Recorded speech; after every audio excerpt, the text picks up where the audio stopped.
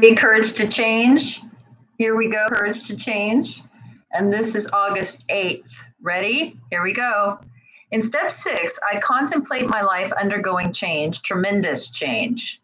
The great fear is this: if I shed my many characteristics that stand in my way, what will be left?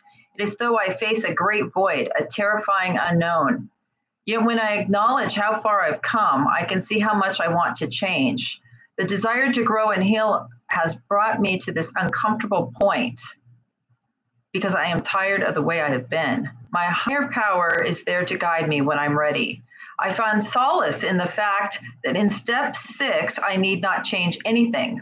I must simply prepare myself for change. I like that.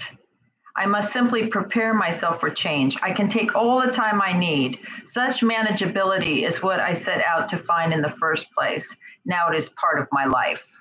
Today's reminder: I need not judge the rate at which I change old habits. Or if I'm uncomfortable with old behavior, then on some level I'm already moving toward to changing it. Change will not be effective unless I'm ready for it. I need only trust that when the time comes to move forward, I will know it.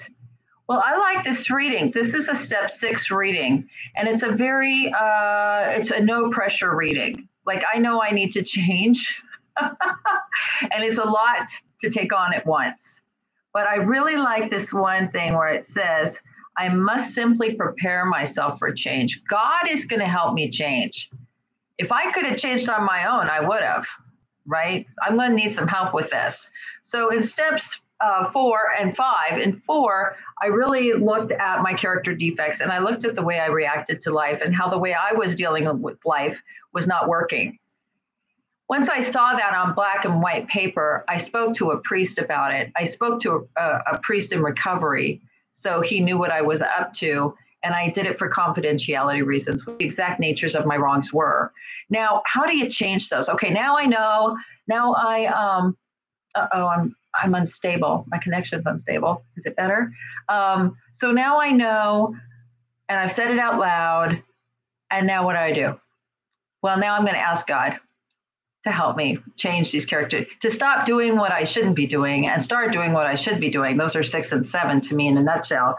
And to do that, I have to ask for God's help, right? And here it says, I love this. I'm just simply preparing myself for change. I'm being willing. And I'll show you, in here it says that every time, if I'm uncomfortable with old behavior, then on some level, I'm already moving towards changing it. Yeah, awareness is the first step in change. And then showing up to a meeting is my admission that I need help.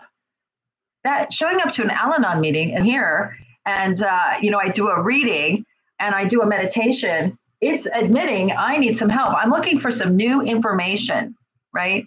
So I'm already preparing myself for change. So don't make hard times of it.